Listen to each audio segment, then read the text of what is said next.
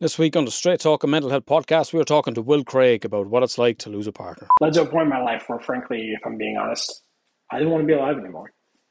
I didn't outright decide I'm going to make an active attempt to kill myself, but what I did was have a sort of reckless abandon for how I carried myself in my life. Got into a relationship with a woman. Her name was Allison, and we were together about a year, and out of nowhere, she died unexpectedly.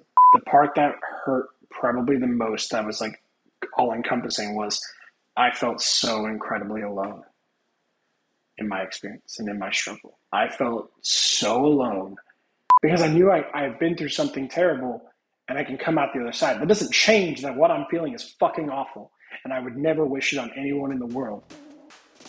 But I have belief in myself that I can figure this the fuck out, and I will. Mental health. Mental health. Mental health. Mental health. Thank you for sticking me in your ear holes. Thank you for sticking me on your speaker, or thank you for watching on YouTube. Thank you for tuning in to the Straight Talk and Mental Health podcast. The podcast that is so simple, it's all there. Straight talking mental health. The little podcast that makes a big difference. And we make that difference by straight talking mental health. Not to sugarcoat it, not to pretend everything is great when it's not. We're not into toxic positivity. We're here to just talk about our experiences. When I say we, I'm talking about myself, Alan Clark. I'm a psychotherapist with a degree in counselling and psychotherapy and a master's in child and adolescent psychotherapy. Later on, I will be joined by Mr. Will Craig, all the way from the States, currently down in Florida.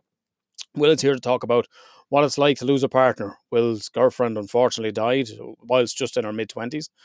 Will's here to tell us about his mental health journey, how his mental health had suffered pre the loss of his girlfriend and what it was like afterwards. But he's also here to offer hope of how much life can turn around, and whilst facing suicide and given serious contemplation to no longer being on this planet, Will has now turned his life around and he's got a great inspiring story. So if you have ever lost a partner, a girlfriend or boyfriend, partner, husband, or been widowed, this story may resonate with you. Before we get into talking to Will, just a quick plug on the social media channel, folks. You know what it is by now.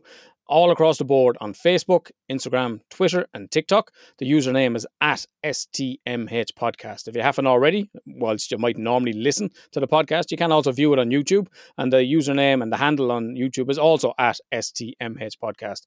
If you could give a click a subscribe there, hit like, get notified, all of that sort of stuff. Drop in a comment. That's really going to help. You know, I love hearing from everybody that checks it out or that has feedback on any of our guests or relates to some of the topics that have been discussed. That would really be a huge help. And a very enjoyable experience to read that and to interact with the other listeners that may be out there. So if you happen to check out the YouTube channel, hit click, subscribe, like, all that sort of stuff. You know what to do. If you haven't checked out the website, you can do that. There you can search for all our previous episodes. I know you can search on Google and stuff like that. But if you go onto the website, some of them are tagged and, you know, keywords are there and all of that. So you can go onto the website. And the website is www.stmhpodcast.com. And if you'd like to come on to be a guest, you can slide into the DMs on any of the social media. That's absolutely fine.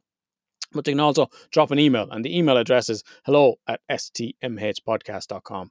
There you can send in your story. If you don't want to come on to be a guest and you just like to have your story read out, we can do that. That's no problem at all.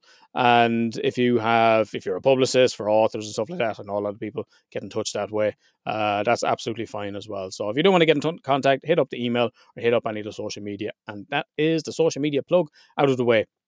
To get to some of the social media, many times over the podcast, you would have heard some correspondence from Raymond. I haven't heard from Raymond in a long time, but Raymond is a regular listener to the podcast, and he has always checked in with us around his own mental health journeys and the struggles he's been in, and had a message from Raymond on Facebook. So thanks very much, Raymond. Lovely to hear from you. So if you want to get in contact, you know what I said. You know what to do. I told you the Facebook page is at STMH Podcast. So just a quick one from Raymond. Hey everyone, just to drop by, I'm doing great. Had a few med changes, all has worked out. Taking less meds also, yay. Would like to do nothing, but I am realistic. As far as I know, bipolar issues don't go away. I'm also a year and a half sobered, yay. Again, I would like to give all of you some credit in my joy. Thanks for all the podcasts. Thank you, STMH, Raymond. Raymond, lovely to hear from you, and so glad to hear how long you've been sober. Absolutely fantastic achievement for anyone that's struggled with any sort of addiction or mental health difficulties, and maybe those mood modifiers, whether it be drink or drugs, are utilised to escape. So fantastic to know you're doing better, and lovely to hear from you. Please keep in contact with us as you go along. Normally at this point, if you watch on YouTube, I give a little ding up into the top corner, and that is usually where I plug last week's episode. For any of the eagle-eyed viewers, I've considered what to say around this topic. There was no episode, or there was very briefly an episode on our topic last week, which was bullying. Very unfortunate, because I thought it was a great episode. I thought it was a topic that needed to be covered and will be covered again in future. If you have experienced bullying, please let me know if you'd like to come on and tell your story. Unfortunately, once the episode went live, the guest from last week asked for it to be pulled. Now, the podcast is a mental health podcast. We talk about mental health. We tell our stories. I tell my story. Every guest on the podcast comes on and tells their story. And the podcast has never been anything but the fucking title says it is. It's straight talking mental health. The guest asked for the episode we pulled. We've never pulled an episode in the history of the podcast. We have had some very established people, authors, people in the public eye, and they've never asked for the episode we pulled. Given the topic of it, and given the previous guest's age, I decided to. It wasn't a decision I made easily. And I'm going to be perfectly honest, it wasn't a decision I wanted to do either, because, as I said, no one has ever, in the history of the podcast, in almost 3 years, no one has ever asked for the episode to be pulled. I've always operated the podcast on good faith.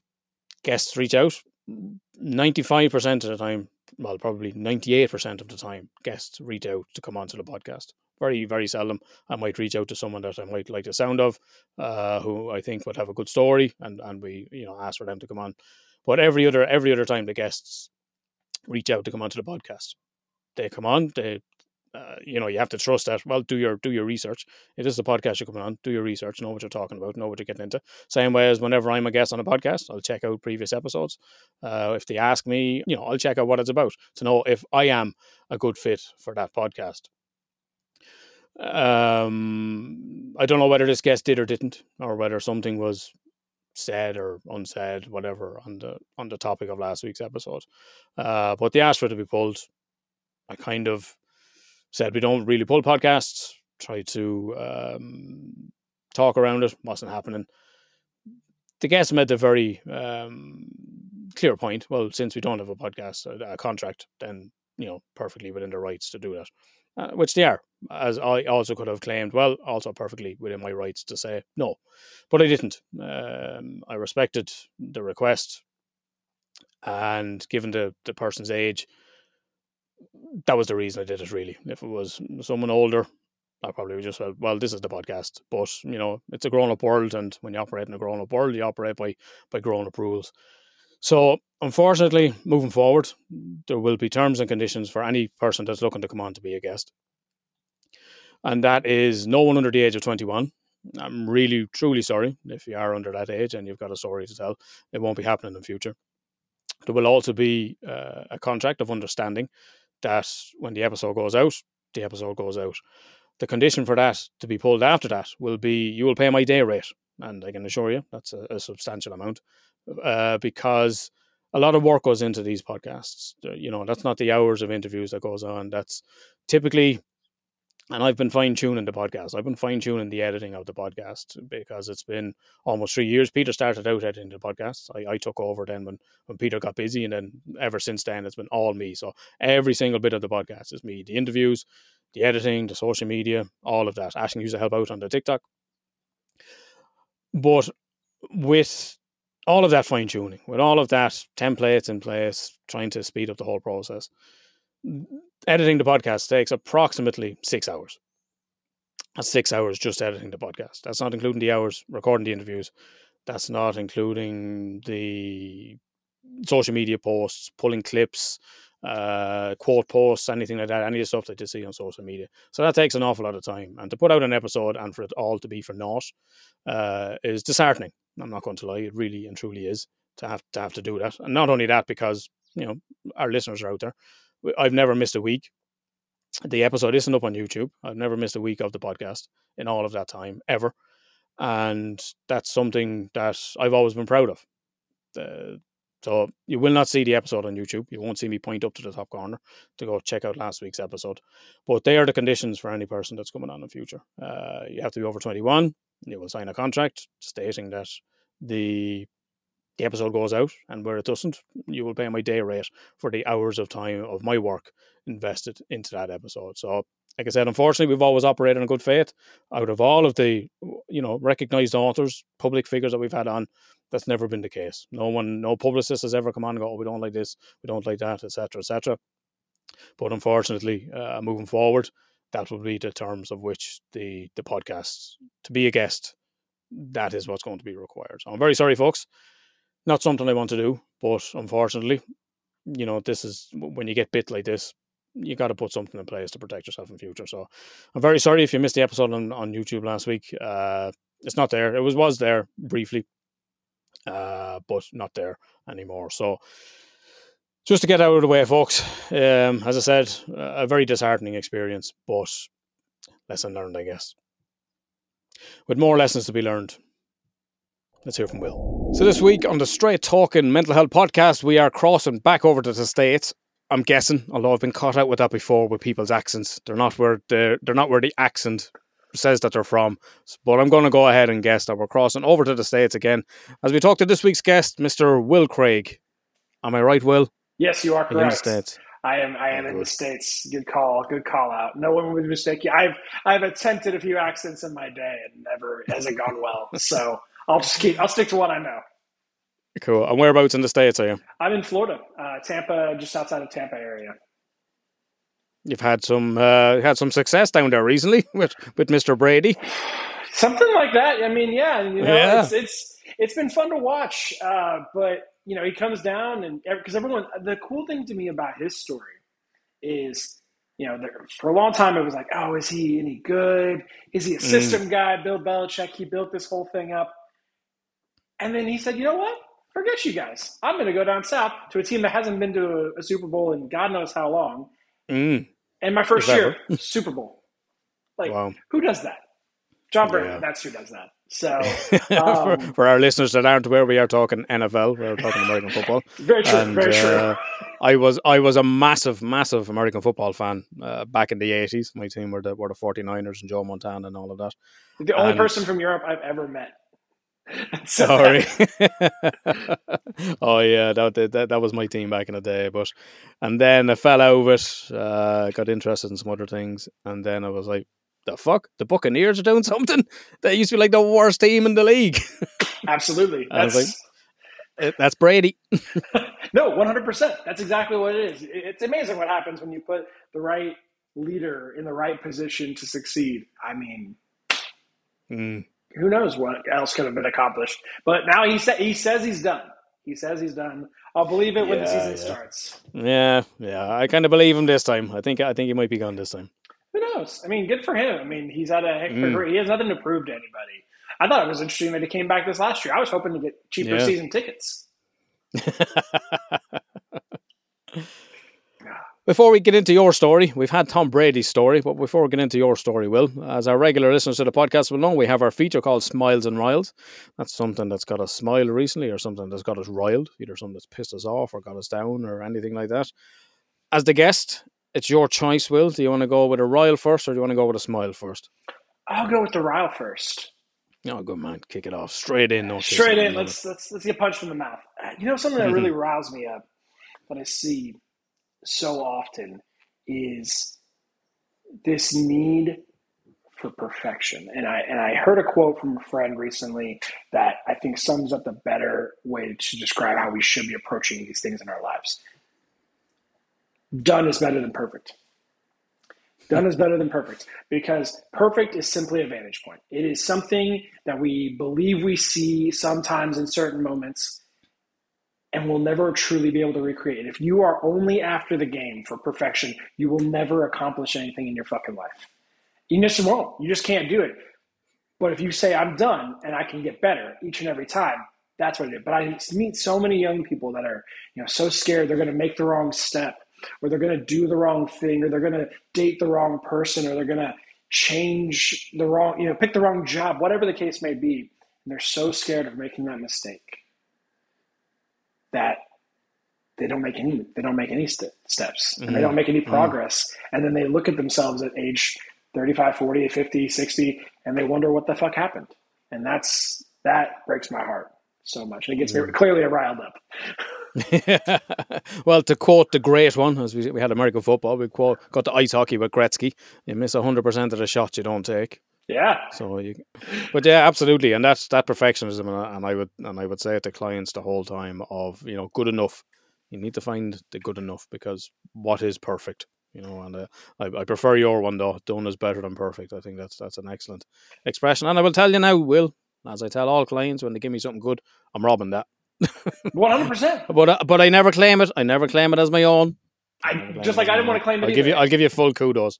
No, a friend of mine said to me the other day, and it just clicked because it summed up perfectly. Something I'm not always great at is I'm very long-winded, and I love when people can be more concise about what I'm trying to describe, and that summed it up perfectly. Done is better than perfect. You can always get better, but you can't. If you're focused so much on that perfection, it's gonna debilitate you. Yeah, love that one. A good Royal. I'm gonna fucking jump right into the deep end here, Will. Let's do it. I'm sorry about this one. Let's I'm do gonna it. fuck you right in with a pretty. It. I'm coming in hot. I'm coming in very hot. As we record, there was a police officer in Northern Ireland was shot over here in Omagh.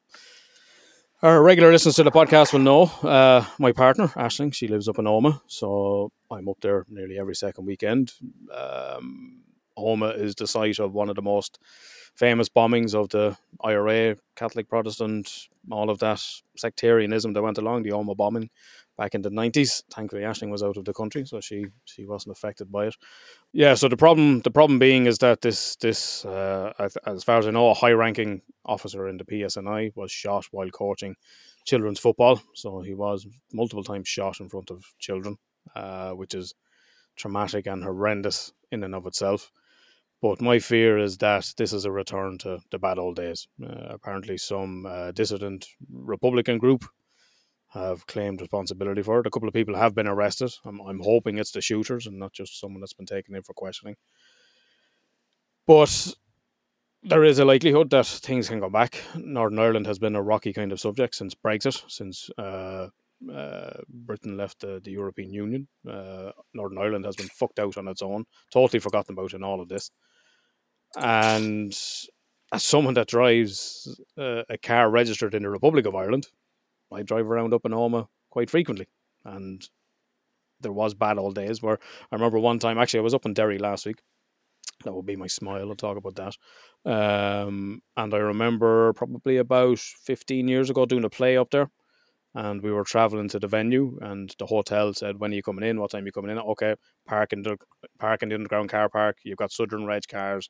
Don't park on the streets. Come straight in, travelling convoy. And we're like, what the fuck? So no one on the island wants to go back to those days.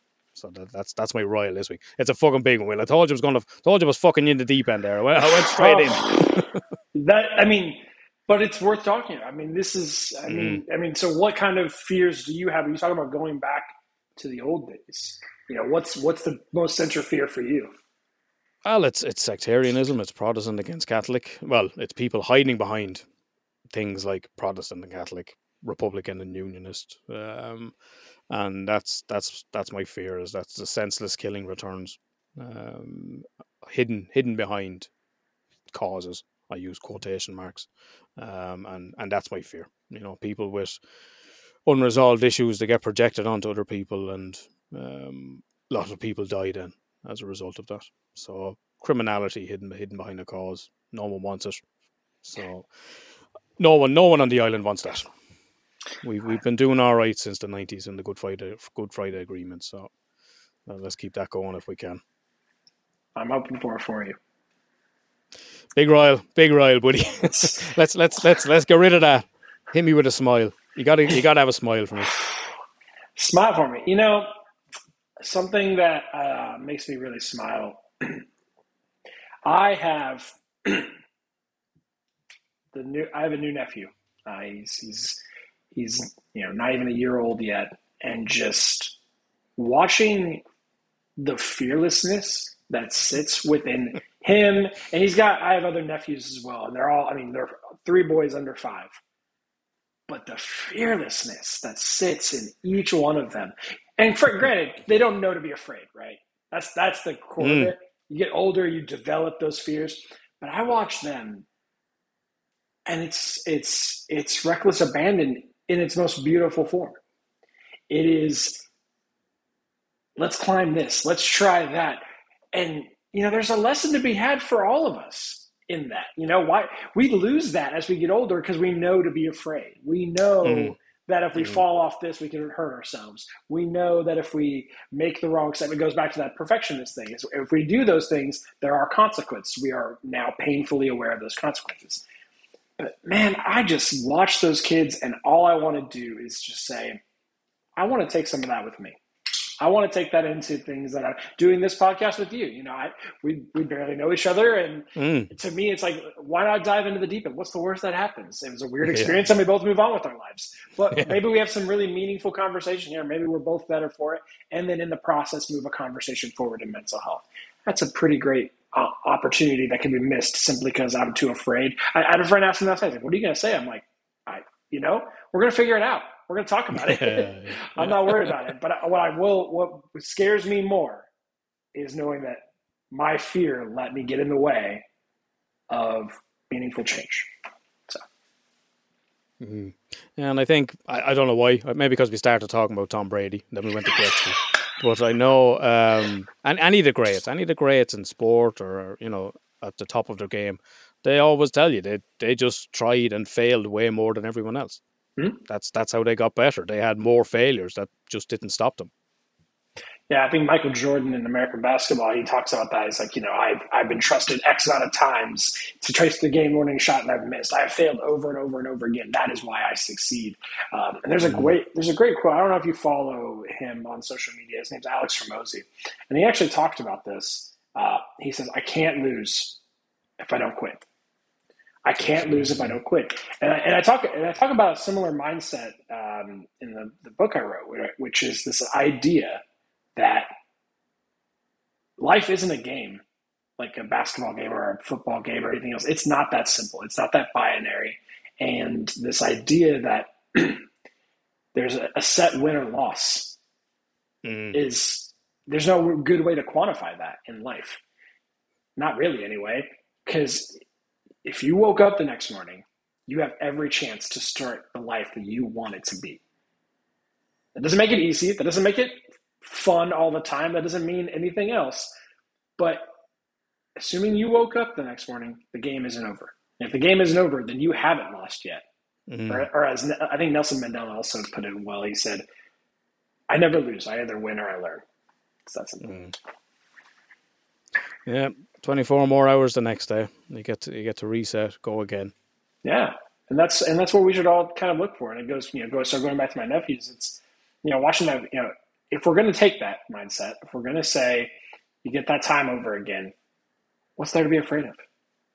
I mean, anything that happens in your life, no matter how bad or how awful it is, if it didn't kill you, then you have a chance to start rebuilding whatever it is. You have a chance to grow from it. You have a chance. I've been in some pretty shitty positions, frankly, in my life where and frankly, all of them self-inflicted.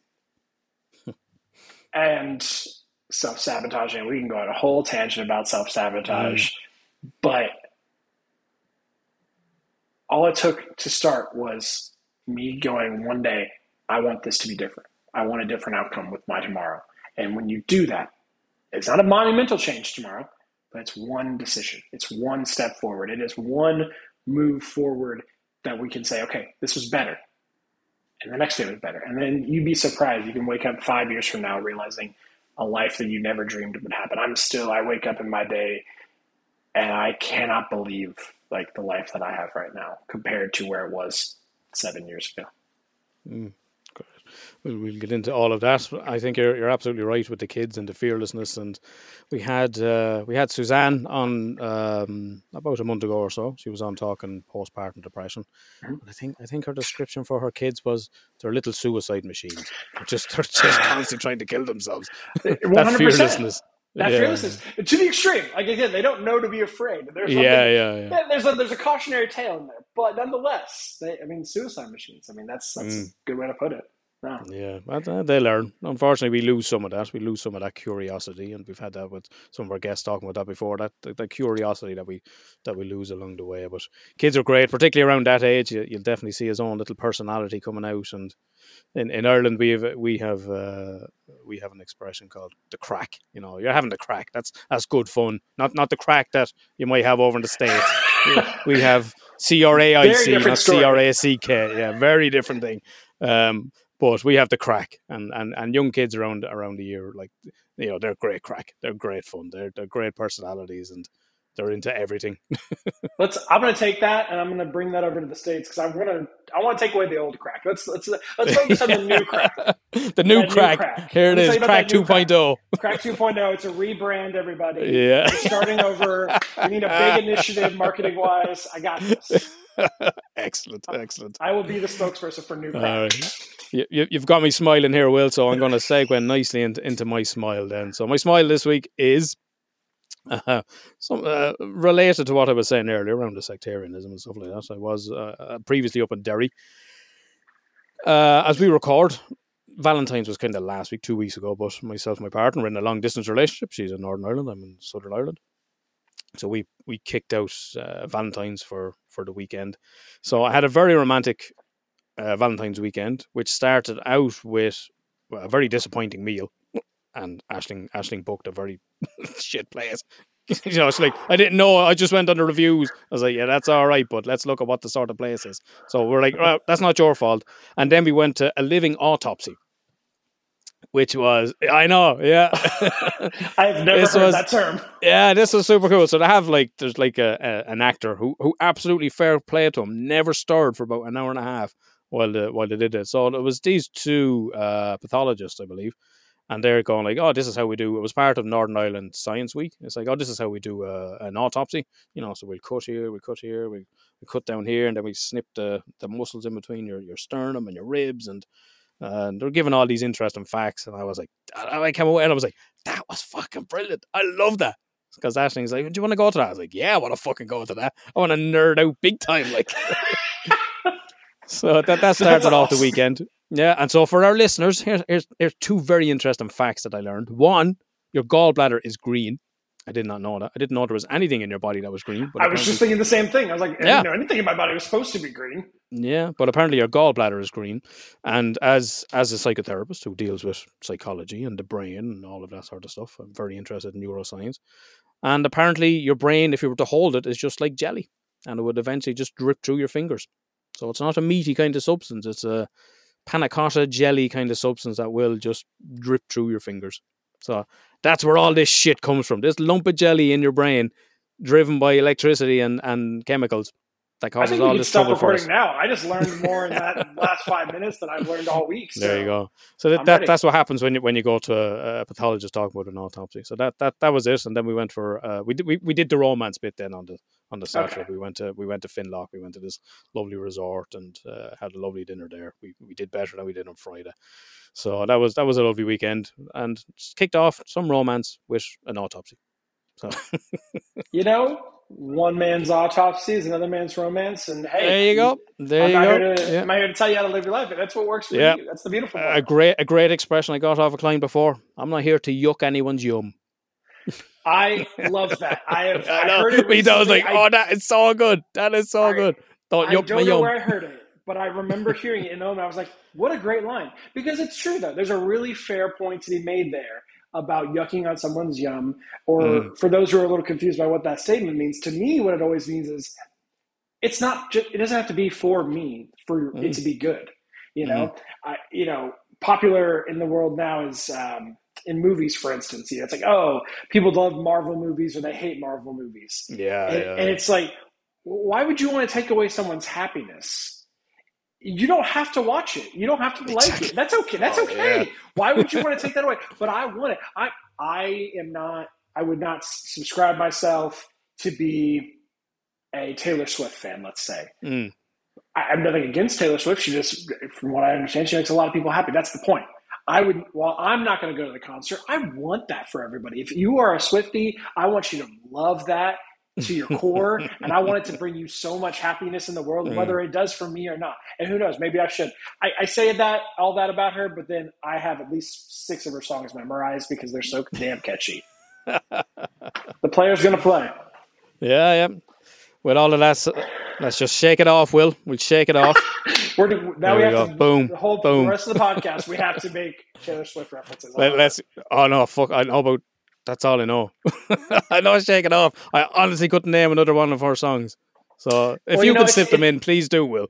I'm gonna try. I'm gonna see if I can. Yeah. I fucking love a challenge. If I knew more songs, I would be so on top of this. I'd be like, I fucking love this idea.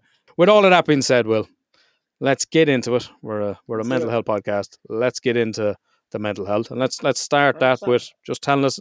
We know what you do. We know the industry you work in, but outside of that, tell us a little bit about yourself down in Florida. Absolutely. So I guess I should start with, I'm not originally from Florida. I am from Indiana. So I decided I hated the cold about a year and a half-ish ago. And so moved to Florida. My day job, I work for a company called Conga. We're a software company. And my job with them is managing some of our customer relationships. And actually through that, it's been really cool because along with the software that we develop, something that we've been kind of spearheading is employee resource groups, or we call them colleague resource groups. And so great representation for minority groups and things like that. And so I raised my hand and said, well, what about a mental health one? What about a mental health CRG where we can build upon those things?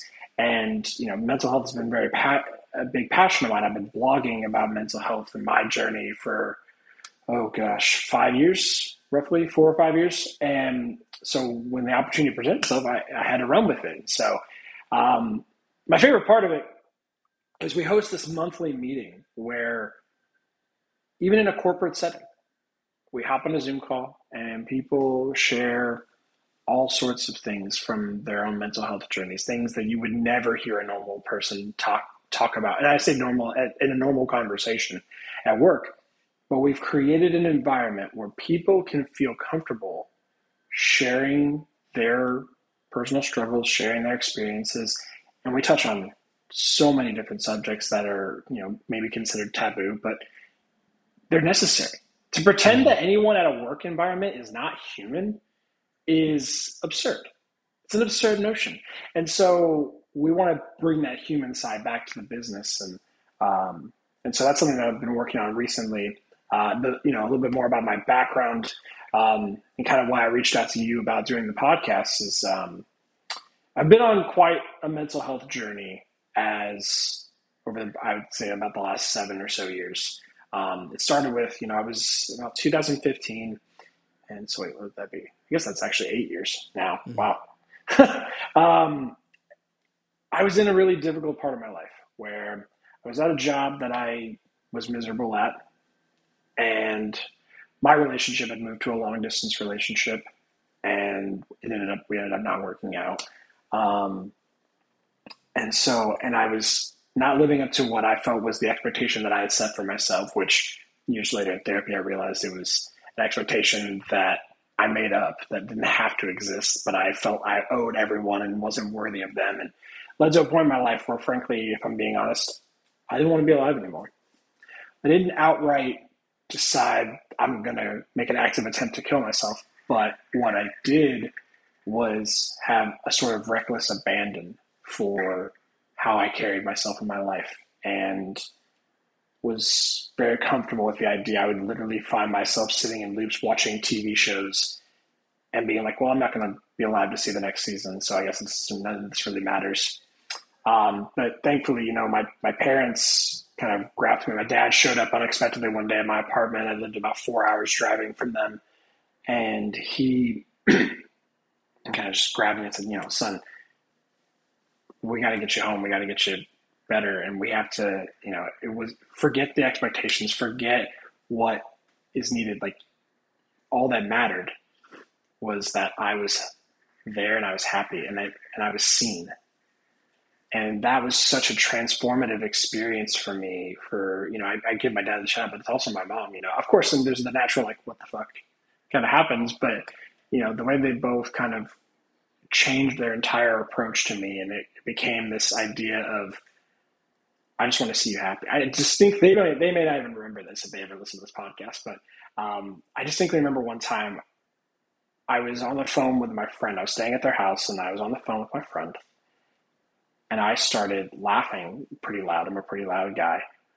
And I came downstairs, and they were both smiling, and I said, yeah, what's going on? And they said, it was nice to see you laughing again. It was just nice to see you happy again. And I kind of started finding myself. So as I started kind of healing and growing and getting better, I also got into a relationship with a woman. Her name was Allison. And we were together about a year. And out of nowhere, she died unexpectedly. I had just spent the weekend at her apartment and came on Monday morning, and I hadn't heard from her all day. I reached out to her roommates. No one had heard from her that day, so I go to the apartment. I'm trying to break down the door. I mean, just quite literally trying. And then in that moment, I found myself in a really difficult position of, I had to figure out what was going on. Her car was there, something's wrong. And so I called emergency maintenance, and they were able to go inside, and that's where she was. We called the paramedics, we called the police, but she was already gone by that point. Just one of those things where, it's probably an undiagnosed medical condition that, people weren't aware of. And, but that kind of, it's both grief and trauma that you're talking about there. That's a traumatic thing to sit there and beyond that. And even that night, I found myself at the police station answering questions and, trying to figure out and frame it. I've never seen a copy of that interview, but I would pay a lot of money to watch that just because I would be curious to know what kind of frame of mind I was in. And are they questioning you, Will, or? I mean, really just trying to gather information. And, she was in her mid-20s. There's no reason that should be the case. So, nothing too serious. I mean, they were asking a lot of questions. I mean, frankly, I do recall them asking even about our sex life, because they're trying to get a picture of, what could have gone wrong here, and I remember thinking in my head, I was like, oh God, I hope my dad doesn't hear that. I'm like, what? You might hear this, Will. That's fine. He knows about it after the fact. But that kind of set me on a path. I was so lost in that period of my life. And so for me, it really came down to opening myself up. I mean, obviously, I remember distinctly sitting down with both my parents and my grandparents and them looking at me and saying, Will, what are you looking at? You need to go to therapy. This is not really something that should be up for debate. Like, they didn't force me, but they were just kind of like, I don't know how you get through something. You're not supposed to, the way my grandpa put it, you're not supposed to know how to deal with this. Yeah. I was 25 years old.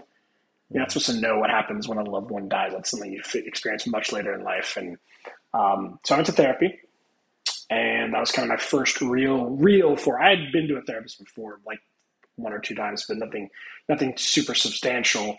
But this was kind of my first big, like, I'm going to go into this. And I remember going into that thinking like, oh, I'm just a broken toy that needs fixing. And I was so stupid for that, frankly. That's not how you have to look at therapy. But in therapy, part of the practices I did was writing letters to various things, writing letters to my future self or even my past self in the future later on. That was an exercise I did. Writing, I mean, I'm not religious, but I also acknowledge the fact that I could be wrong and maybe a God does exist. That's fine. So I wrote a letter to, if there is a God, I got some fucking questions for you, and I wrote a letter to Allison. I wrote a letter to all sorts of people, and places and things. And then eventually, as I was starting to kind of come out the other side from that, I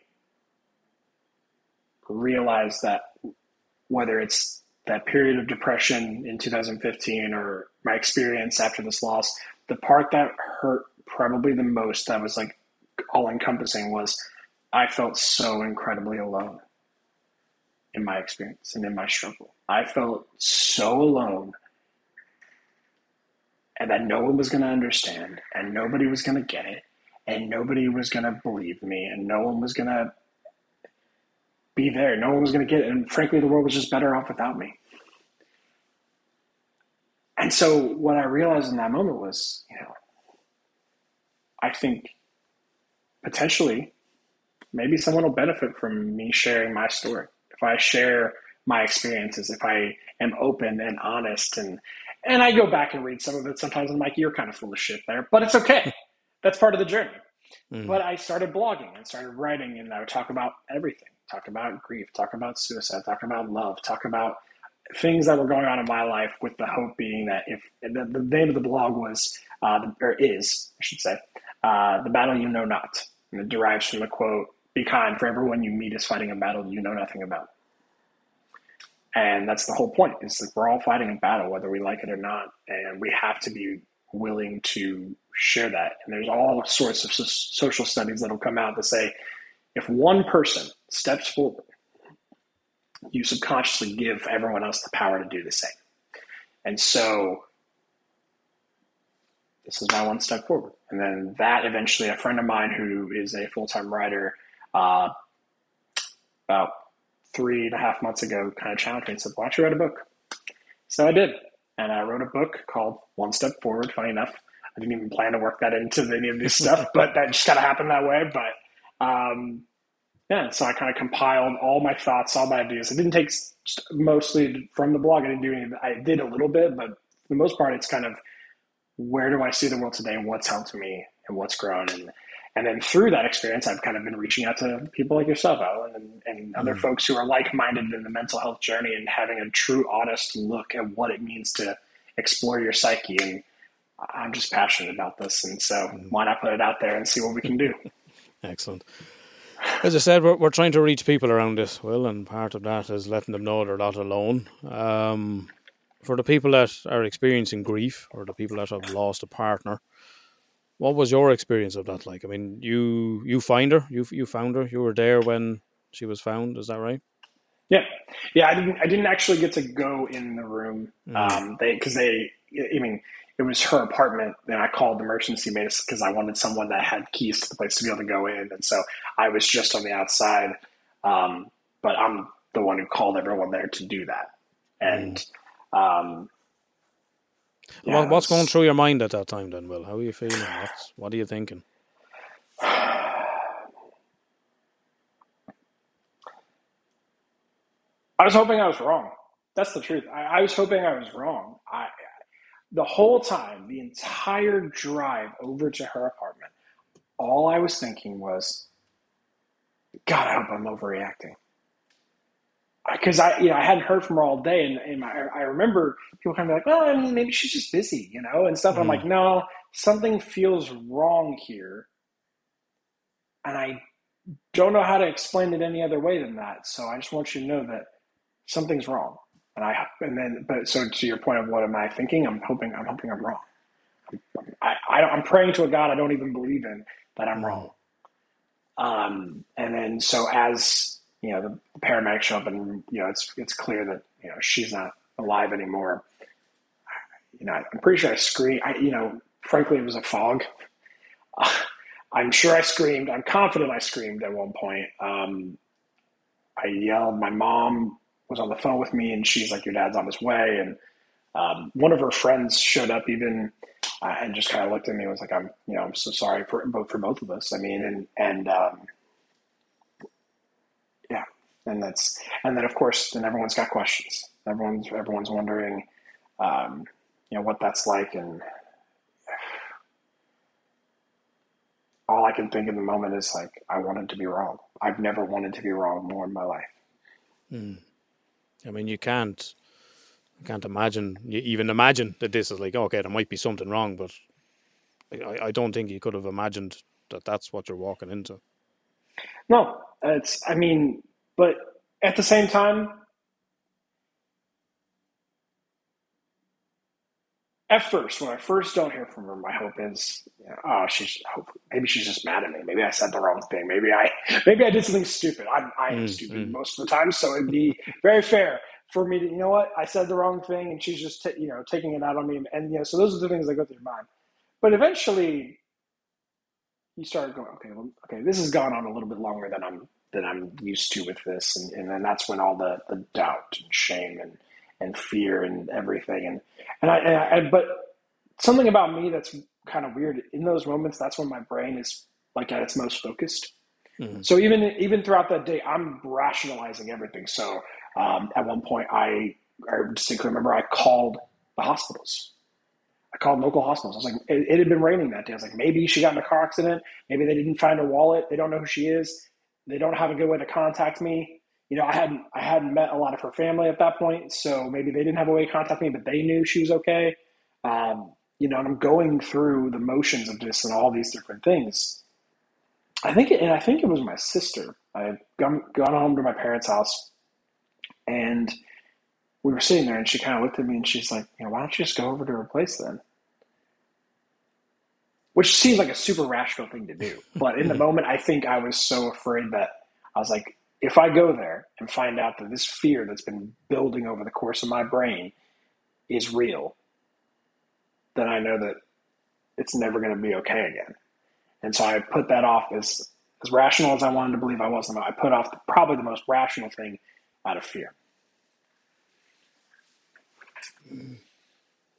And you mentioned, you hadn't met a lot of her family or anything like that.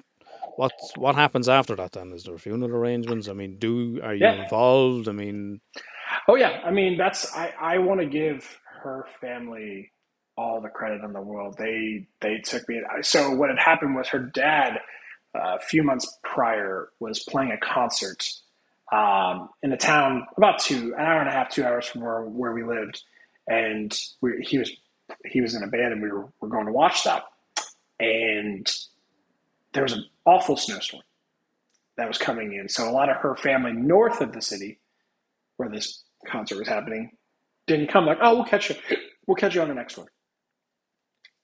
So I got to meet her dad, and I got to meet, a lot of the guys that, that are in the band and have known her for a while, probably considered uncles to her in many ways.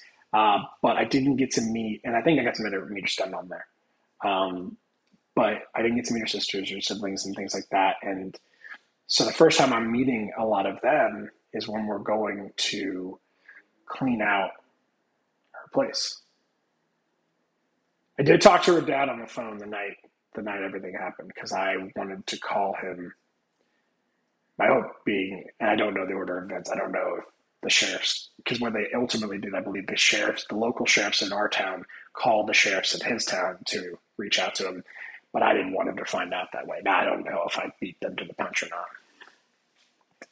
not. I truly don't recall that, but I know that that's the hardest phone call I've ever had to make in my life. Talking to a man, and the best part about Neil, all he cared in the moment was, how am I doing? Neil actually passed away from cancer a few years ago, but what a heart someone has to have to be able, in that moment, when you lost your child. No parent should ever have to bury a child. And he's got that. And in a moment of clarity, thinks to ask me, this boyfriend he's met one time, he wants to know how I'm doing. He wants to make sure I'm okay. He wants to make sure I have everything I need. I mean, I'm not on the board of who gets to choose who are saints, but I can't think of a better candidate as far as I'm concerned. I don't think I've really talked about that much. That's interesting. You brought that up.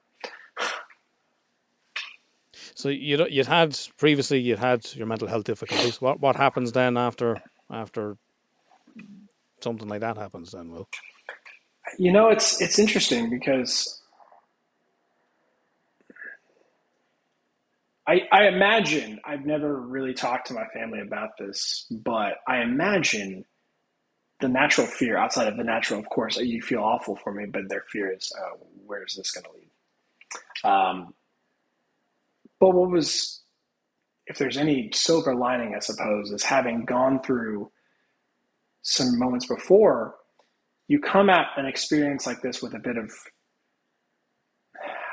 hope's the wrong word, but you come out of it knowing that, hey, I've seen some things that are awful, and this is definitely worse, but I know that I have people around me now. I know that I have people who believe in me, and that I've come out the other side. I know that I have love around me, and I can see those things. Because when I talk about the period of my life in 2015 and all the depression, angst, and fear and everything that happened was going on in there, my mindset was very simple of, at this point, I might as well just write myself off. Everyone in this world, they will be sad when I go, but they will be better off in the long term. Mm. And you could not convince me in that moment.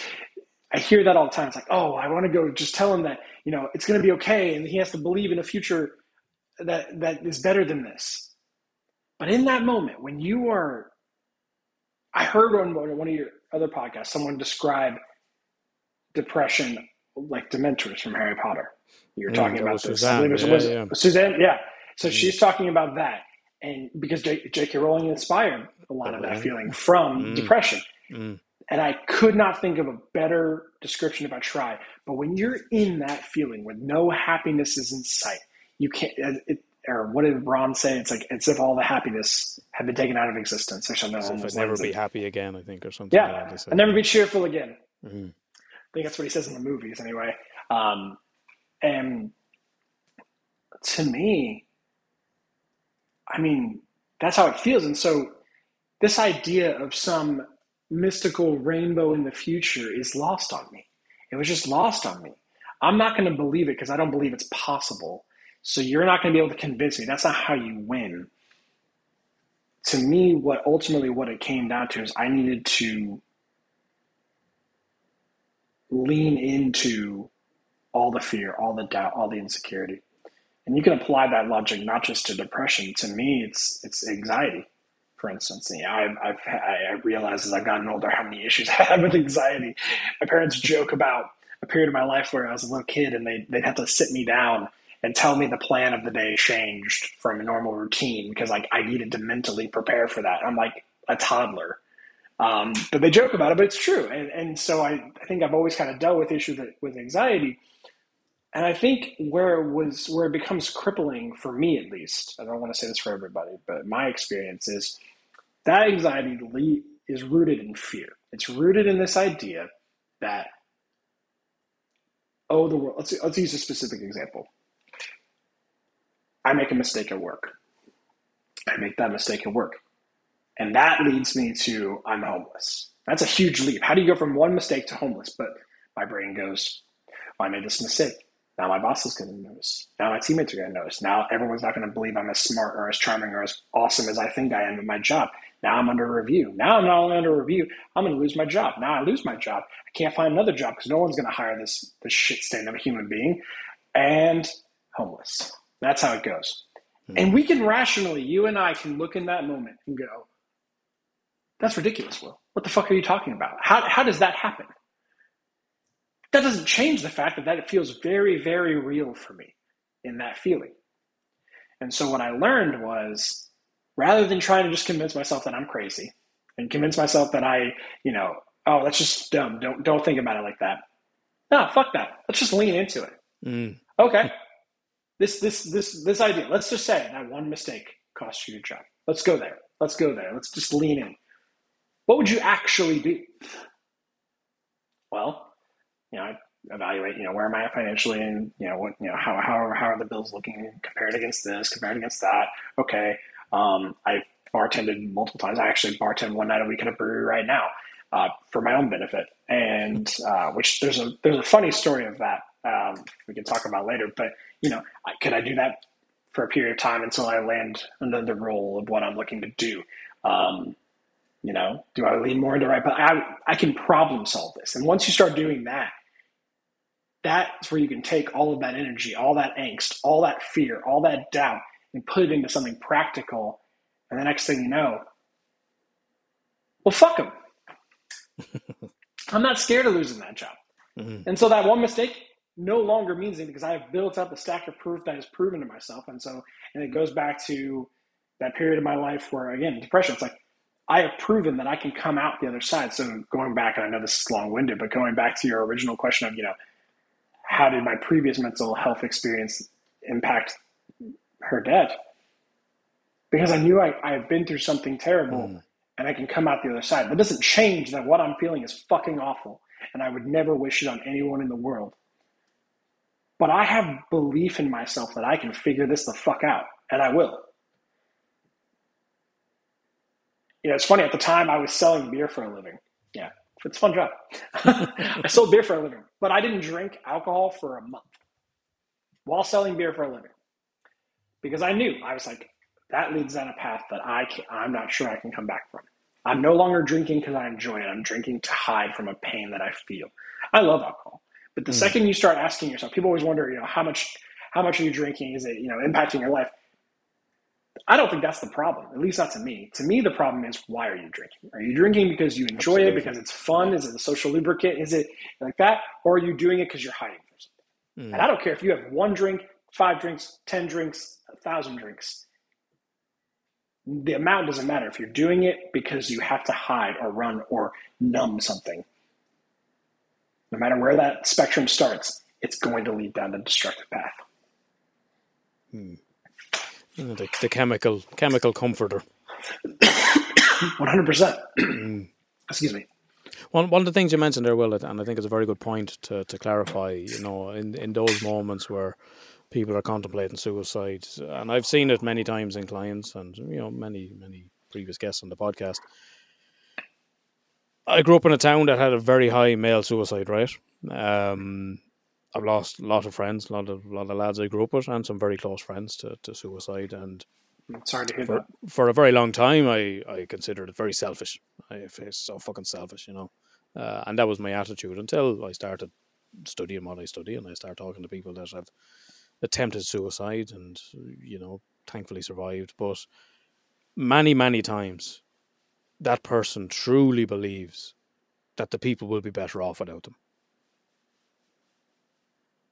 And it's actually, in their minds, it's the ultimate selfless act because they're doing it so they're not a burden to the people around them. Yeah, as you described that, because I've talked to a number of people about this. And suicide, I don't know how it is in Ireland, but in America, it's still very, very taboo in many ways. It's, mental health has made a lot of positive strides, but suicide's still that area. And I think it's a lot in part because of what you just said. Even if you're someone who's understanding of mental health and wants to grow, you look at suicide and you see that's selfish. And I would never in a million years want to try to invalidate the grief and pain and suffering that you feel as someone who has lost someone to suicide. That is not my mission. I would never, ever want to do that. All I would ask for those people in that moment is think about your own life for a second. Think about where you're at and what it would take right now for you to get to a point where the only option that is feasible to achieve peace in some version is to end your own life. What would it take? And you go, I mean, the world would have to crumble and do all these things. It's unfathomable. Exactly. It's unfathomable. So imagine that's not any different for any other person. Your brain got to a point where the logical and rational are no longer in play. And you are consumed by fear, doubt, depression. I mean, there's so many factors that can be attributing to this, but all of that outweighs any possible potential explanation and fixing and problem solving. It's gone. It's gone. That doesn't exist for them anymore. And that's what has to happen for you to get to that point. And I'm not here again to say, so woe is them, or you're wrong for thinking it's selfish. What I'm here to say is take a moment when you start having those feelings, when you know of somebody, you hear a story of someone committing suicide, and imagine what agony that person must be feeling to realize that that is the only option they have left. Think about the position they'd have to be in to get there. It's hard. When you do that for a second.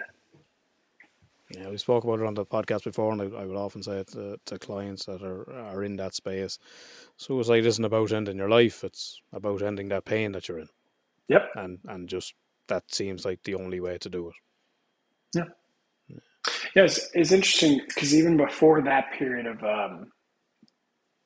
for mental health for me, so something that not everyone knows about me, but I have a condition called hydrocephalus. It is when the cerebral spinal fluid that surrounds your brain, so you have your brain, you have your skull, and then between you have cerebral spinal fluid. Your body, brings it up, drains it out, absorbs it naturally. Mine brings it in and comes out. So I have a shunt that drains out cerebral spinal fluid for me. And the problem is it's a man-made piece of polymer plastic. It breaks. I mean, it's not meant to last forever. I mean, it wasn't all that long ago in the history of the world that if you had what I had, you just died. That's just the way it worked. And so most of us who are alive with it were the guinea pigs. And there used to be a statistic. I don't know if it's still accurate anymore. So I hope no one gets too upset about this. But it used to be something along the lines of 60% of the people who have what I have are mentally handicapped to a point where they'll never get to be independent adults. That came from, I believe, the Hydrocephalus Association. So that means 40% are the kind of the exception to the rule. And again, not all that long ago, you died. So very small sample size and only so much research and funding is being done. But I remember when I've had 6 brain surgeries, and I'm going to have more, but I had 3 when I was in high school. And after the second one, there was a moment. So they replaced the shunt, and everything was supposed to be working, but I was just in a pain that, I mean, the only word that, I mean, it's the clearest definition I have to agony. And I looked at my older sister and I said, I'm done. I can't do this anymore. And I didn't want to die, but if that was going to be the best alternative, I was okay with it. If we can't fix whatever's wrong with me, I can't do this anymore. And I don't consider myself at that period of my life suicidal, but I in that moment was when I got to understand the other side of that point I was trying to make before, which is think about the amount of pain you have to fucking feel to realize that the better alternative, as you pointed out, is to die. The only way to end your suffering is to die. That's Jesus. I mean, that's brutal.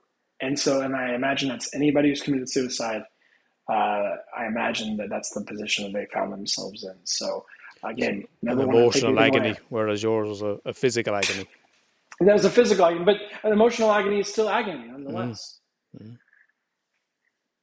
From what you've described earlier, Will, it seems like those mental health struggles and various other struggles you've gone through in your life, whether it's through medical conditions, the therapy that you've had as well, helped to develop a resilience that you took into that grieving process. Is that right?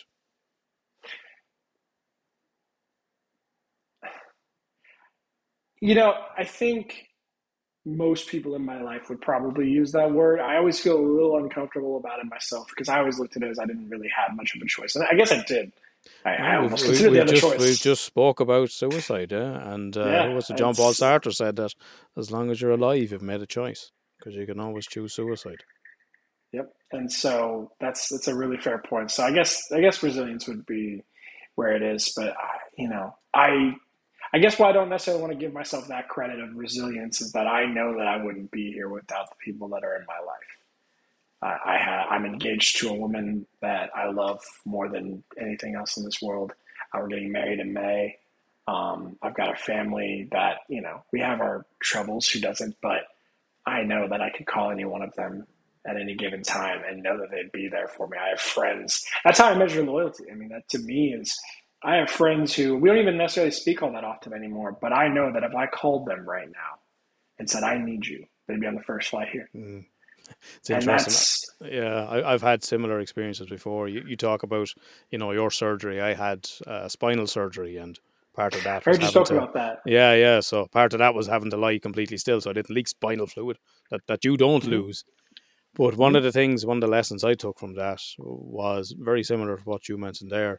And I kind of use that metaphor of, you really see who your friends are when your back is against the wall.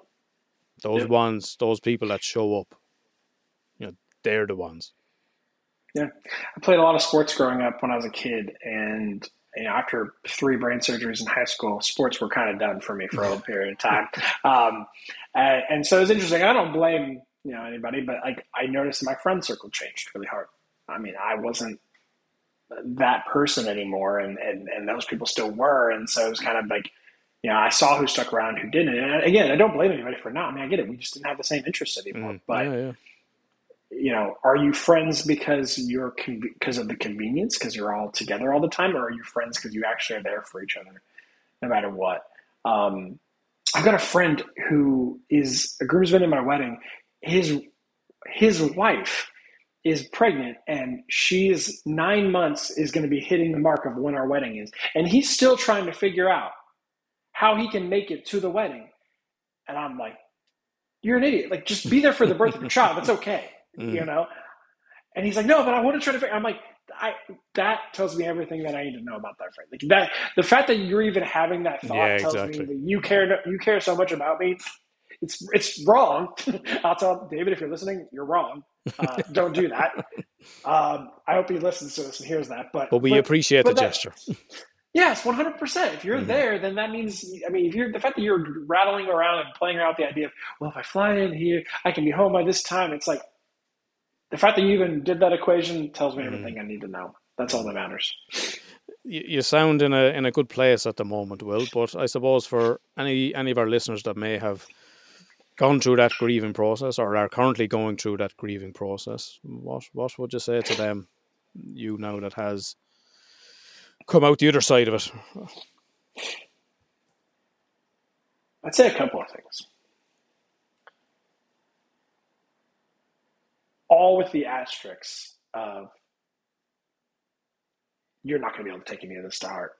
And I understand that. Because if you're going through it, doesn't matter if it's me or anybody else, until it feels real for you, until you can realize it yourself, that none of it's going to matter. But I'm still going to try anyway. Number one, look into the eyes of everyone in your life and watch them when they see you in agony, and see if they believe you, and see if they're bought in, and see if they're willing to do that. Because you'll be able to tell really quick, to your point, who the real ones are and who aren't. And the ones who are worth investing time with. And if you spend more time with those people in genuine care, the ones who truly care about you, trust them enough to share what's going on in your mind. You would do it for them. So why wouldn't you give them the same courtesy? And I promise you, if you do that, the world gets a hell of a lot easier when you don't have to carry it all by yourself. So that's the first thing. Second thing, if you are considering going to therapy, I 100% agree you should. But I understand it's not always feasible for everybody. Maybe it's a time thing, maybe it's a money thing, or available insurance. But if you are considering going and are able to go, don't go into it with the mindset that you're a broken toy that needs fixing. Go into it with the mindset of, if nothing else, if the only thing you get out of therapy is a place for you to talk to someone who has objectively no agenda in your life and share your experiences and get real thought, That's a win by itself. Never mind the fact that they can probably educate you on some tools and coping mechanisms and things like that. Those are great. But even if nothing else, just a place that you can literally walk into. I still do that with my fiance to this day. We will both look to each other and say, do you want to vent or do you want to problem solve? And sometimes you want to problem solve, and that's fine. But sometimes all I need is just a minute to just get all this shit out of my mouth, and I'm going to move on with it. But it felt amazing just saying it out loud to somebody else who cares enough about me to want to hear it. So listen to the people who care about you and lean on them. You're not a burden. They want to be there for you. You would do it for them. And the second is go to therapy. And when you do so, go with good intentions of actually trying to get better, and go into it with an honest heart and know that person is their only job is to care about you. And then the last piece is to me, and I am by no means an expert. I make that abundantly clear when I wrote the book, and I make it abundantly clear anytime I talk to people. But I believe personally that you can find other versions of therapy in life too. There are therapeutic moments. For me, something that I love doing, I love writing. That's number one. I have found outside passions in terms of actually tonight I'm going to go perform stand-up comedy. Awesome. It's a weird outlet for me that gets me to challenge my brain in a way that I'm not used to. I learned in therapy that I enjoy chaos. That's just a weird trait of myself. I am more high functioning in chaos than I am with peace. And so, as you pointed out, I'm in a fairly happy place. And that's where actually I restarted my mental health journey. Was I had everything I wanted in life, and I kept having flashbacks and night terrors about the night Allison died. And then we're now years removed from that. There's no reason I should necessarily be having those on a regular basis every night. It was when we moved to Florida. You used the word yourself, Will. Trauma. It's trauma, but I believe what was happening, that's what my therapist and I talked about, was it was manifesting itself because my brain craved chaos. And I didn't have any in my day-to-day life. And so this is a way of manifesting, was bringing me back to the most traumatic thing in my life to give me the chaos that I so crave. So instead, what I started doing is finding other outlets for that chaos that are more healthy. Because as we said at the beginning of this podcast, if I'm left to my own devices, I will self-sabotage.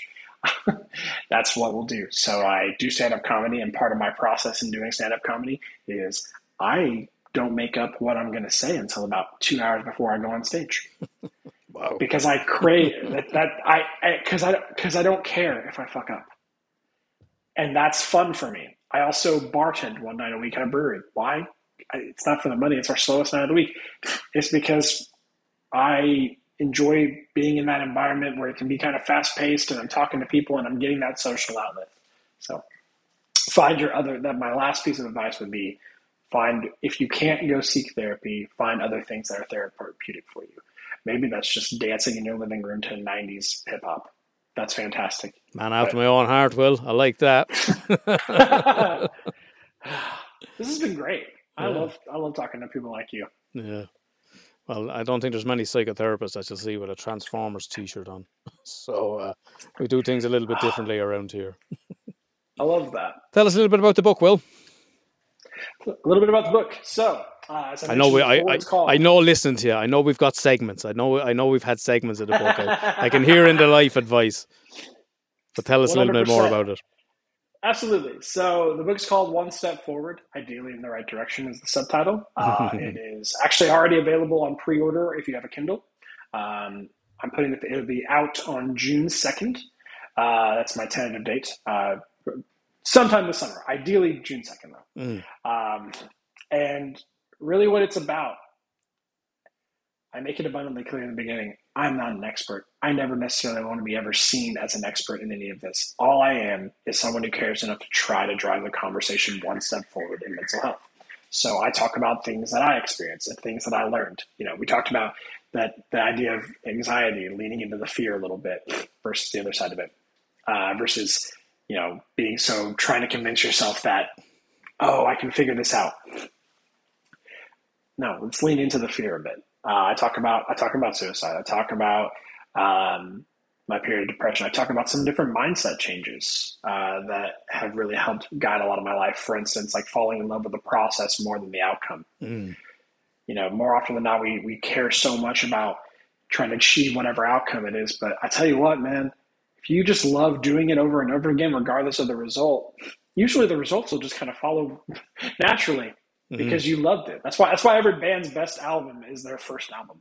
It You're always doing it is. for the love. Why? Yeah. Exactly. You were doing it when you were working that shit job that you hated doing, and you had a little bit of energy left in the day, and you went to your garage with your buddies and you wrote an album, and it was magical because you didn't have any expected outcome. You just did it because you Same loved it. as you mentioned with all the 90s hip hop. All the rappers, they go shit when they get money. Oh yeah, because all you can talk about. That's all you want is all the money. Yeah. Yeah. You're not hungry anymore. Yeah, and there's something to be said for that. They talk about with comedy the same thing. It's, you get to a certain level of success and you're not relatable anymore. I don't want to hear about your scuffle with your butler. Like I can't relate to that. I don't know what that's like.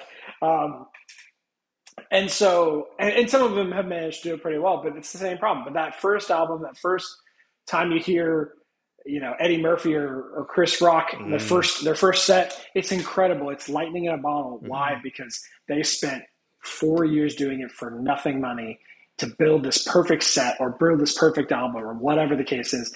And they put the reps in and they built something incredible. And so that's just one of the mindset, other things like controlling the controllables in your life. We can only control so much. I can't control if my significant other cheats on me. What I can control is what I bring to the relationship.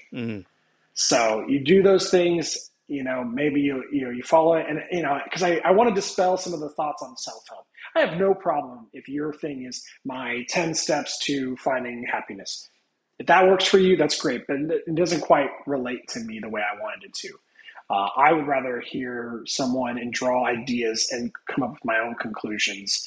And so that's the kind of book I wanted to write. So I don't pretend that it's for everybody. I don't pretend that I'm an expert. I'm just someone who's going to talk about some things that maybe most people are uncomfortable talking about, in the hope that either it relates to them or it makes them more apt to share that with other people in their lives. Where can people find you online then, Will? Is there a website or social media? How can people? Yep. So that's a great. Yeah. So I do have. I have Instagram, Facebook. Right now I don't even have them set up as like author pages. They're just my personal ones. Feel free to send me a like. I need to probably create my own. But for now, I'm very comfortable with my own personal pages on Instagram and Facebook. The Battle You Know Not is still a live WordPress account that is available for people for my blog. I haven't written as much there because I've been focusing on the book. The book is available in the Kindle store, and it'll be available on Amazon June 2nd, like I said. And then as that's kind of working on, I'll probably develop it more into a cohesive website. So before we leave the words of wisdom with Will, he's already given us gems. We've already got sneak peeks into his book that's coming out soon. So what a lovely guy. And what a fascinating topic. Will has been through so much, and he is the voice of resilience. I think his story is a testament to that, and hope that no matter how low you are, no matter how close you are to considering giving it all up, things can turn around. So before we leave all those words with Will, just a quick plug on the social media, folks. You know what it is. Facebook, Instagram, Twitter and TikTok. All of those are at STMH Podcast. That's the handle on all of them, as is also the handle on YouTube. So please click like, subscribe, drop a comment, get notified, all of that stuff. All the stuff that everyone on YouTube does.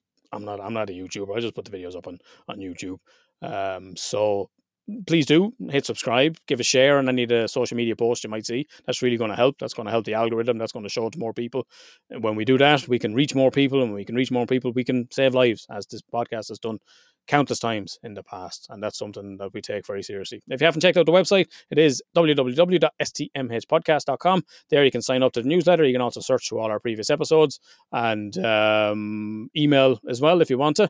That is hello@stmhpodcast.com. The podcast will be back in 2 weeks' time, so you know what to do, folks. We'll be back, same bad time, same bad channel, but in the meantime, look after yourselves and look after each other. One of the things we ask of every guest that comes on, Will, you've given us plenty already. I know, as I said, I know a fucking bit from a book when I hear it. I know it. And there's been some good stuff already. But one of the other things we ask of every guest that comes on is to share some words of wisdom, some life learnings, some motto or creed that they live life by, something that they've taken from this life so far. We spoke about resilience here and how far you've got. Was there anything you'd share with the listeners and viewers out there? My favorite quote, and I don't even know who said it. I think when I read it, it said anonymous. Never be a prisoner of your past. It was just a lesson, not a life sentence. That, to me, sits in my brain every single day. Every time I look back in my life and think of how much of a shitbag I used to be. And 10 years from now, I'll probably feel the same way about me right now.